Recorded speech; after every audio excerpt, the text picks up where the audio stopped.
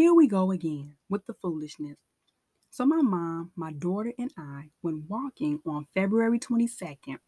When we came back, the exhaust fan was on in the bathroom. I was like, what is going on? I checked my Ring camera and alarm, and I don't show any footage of anyone entering the apartment. Now remember, when I told you all that the blue light on my Ring camera lit up when I walked past it, but the camera was off.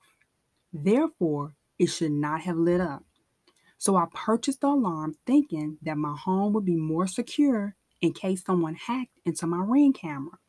Remember, since I am a target of someone with power who is for universal evil, anything is possible at this point.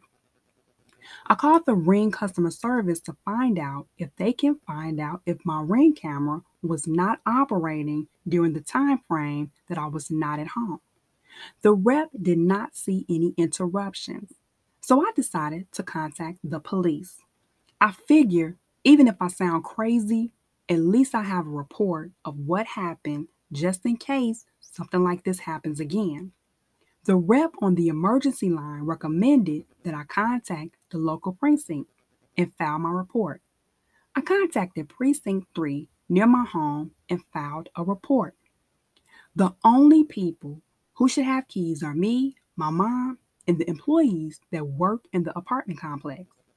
Remember when I told you Evelyn from Houston accused me of something I didn't do? And when she couldn't justify her actions, she turned to the devil to target me instead of facing up to her false judgment of me? Instead, she made the situation worse. And Delane in Mississippi just carried out orders from the evil network that he is connected with to harm me directly. And the network in Georgia are continuing these low key attacks like the water at Walmart amongst the many other big box retailers, grocery stores, and restaurants they have used to harm me. I believe since these are people with power, they may have gotten to someone who works in the apartment complex that I currently live in. Like I said before, this evil network is working hard to harm me and make it look like I did it to myself. I thought about the movie Hidden Figures when the character Dorothy taught herself about the new computer program so she can keep her job. She didn't poison, harm, or hurt anyone. She educated herself in a time where racist policies were against her. I love that she used her intelligence for universal good.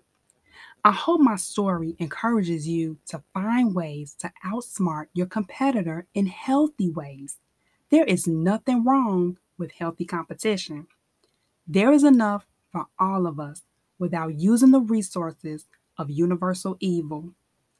Evelyn decided to harm me with evil resources. I hope my story encourages someone not to take this route, to knowingly harm a single mother with a child on the autism spectrum. This is who Evelyn and Delane are. Evelyn was jealous and made a deal with the devil to harm me and set me up. And Delane took orders from his evil leader to harm me. Nevertheless, this is Black History Month.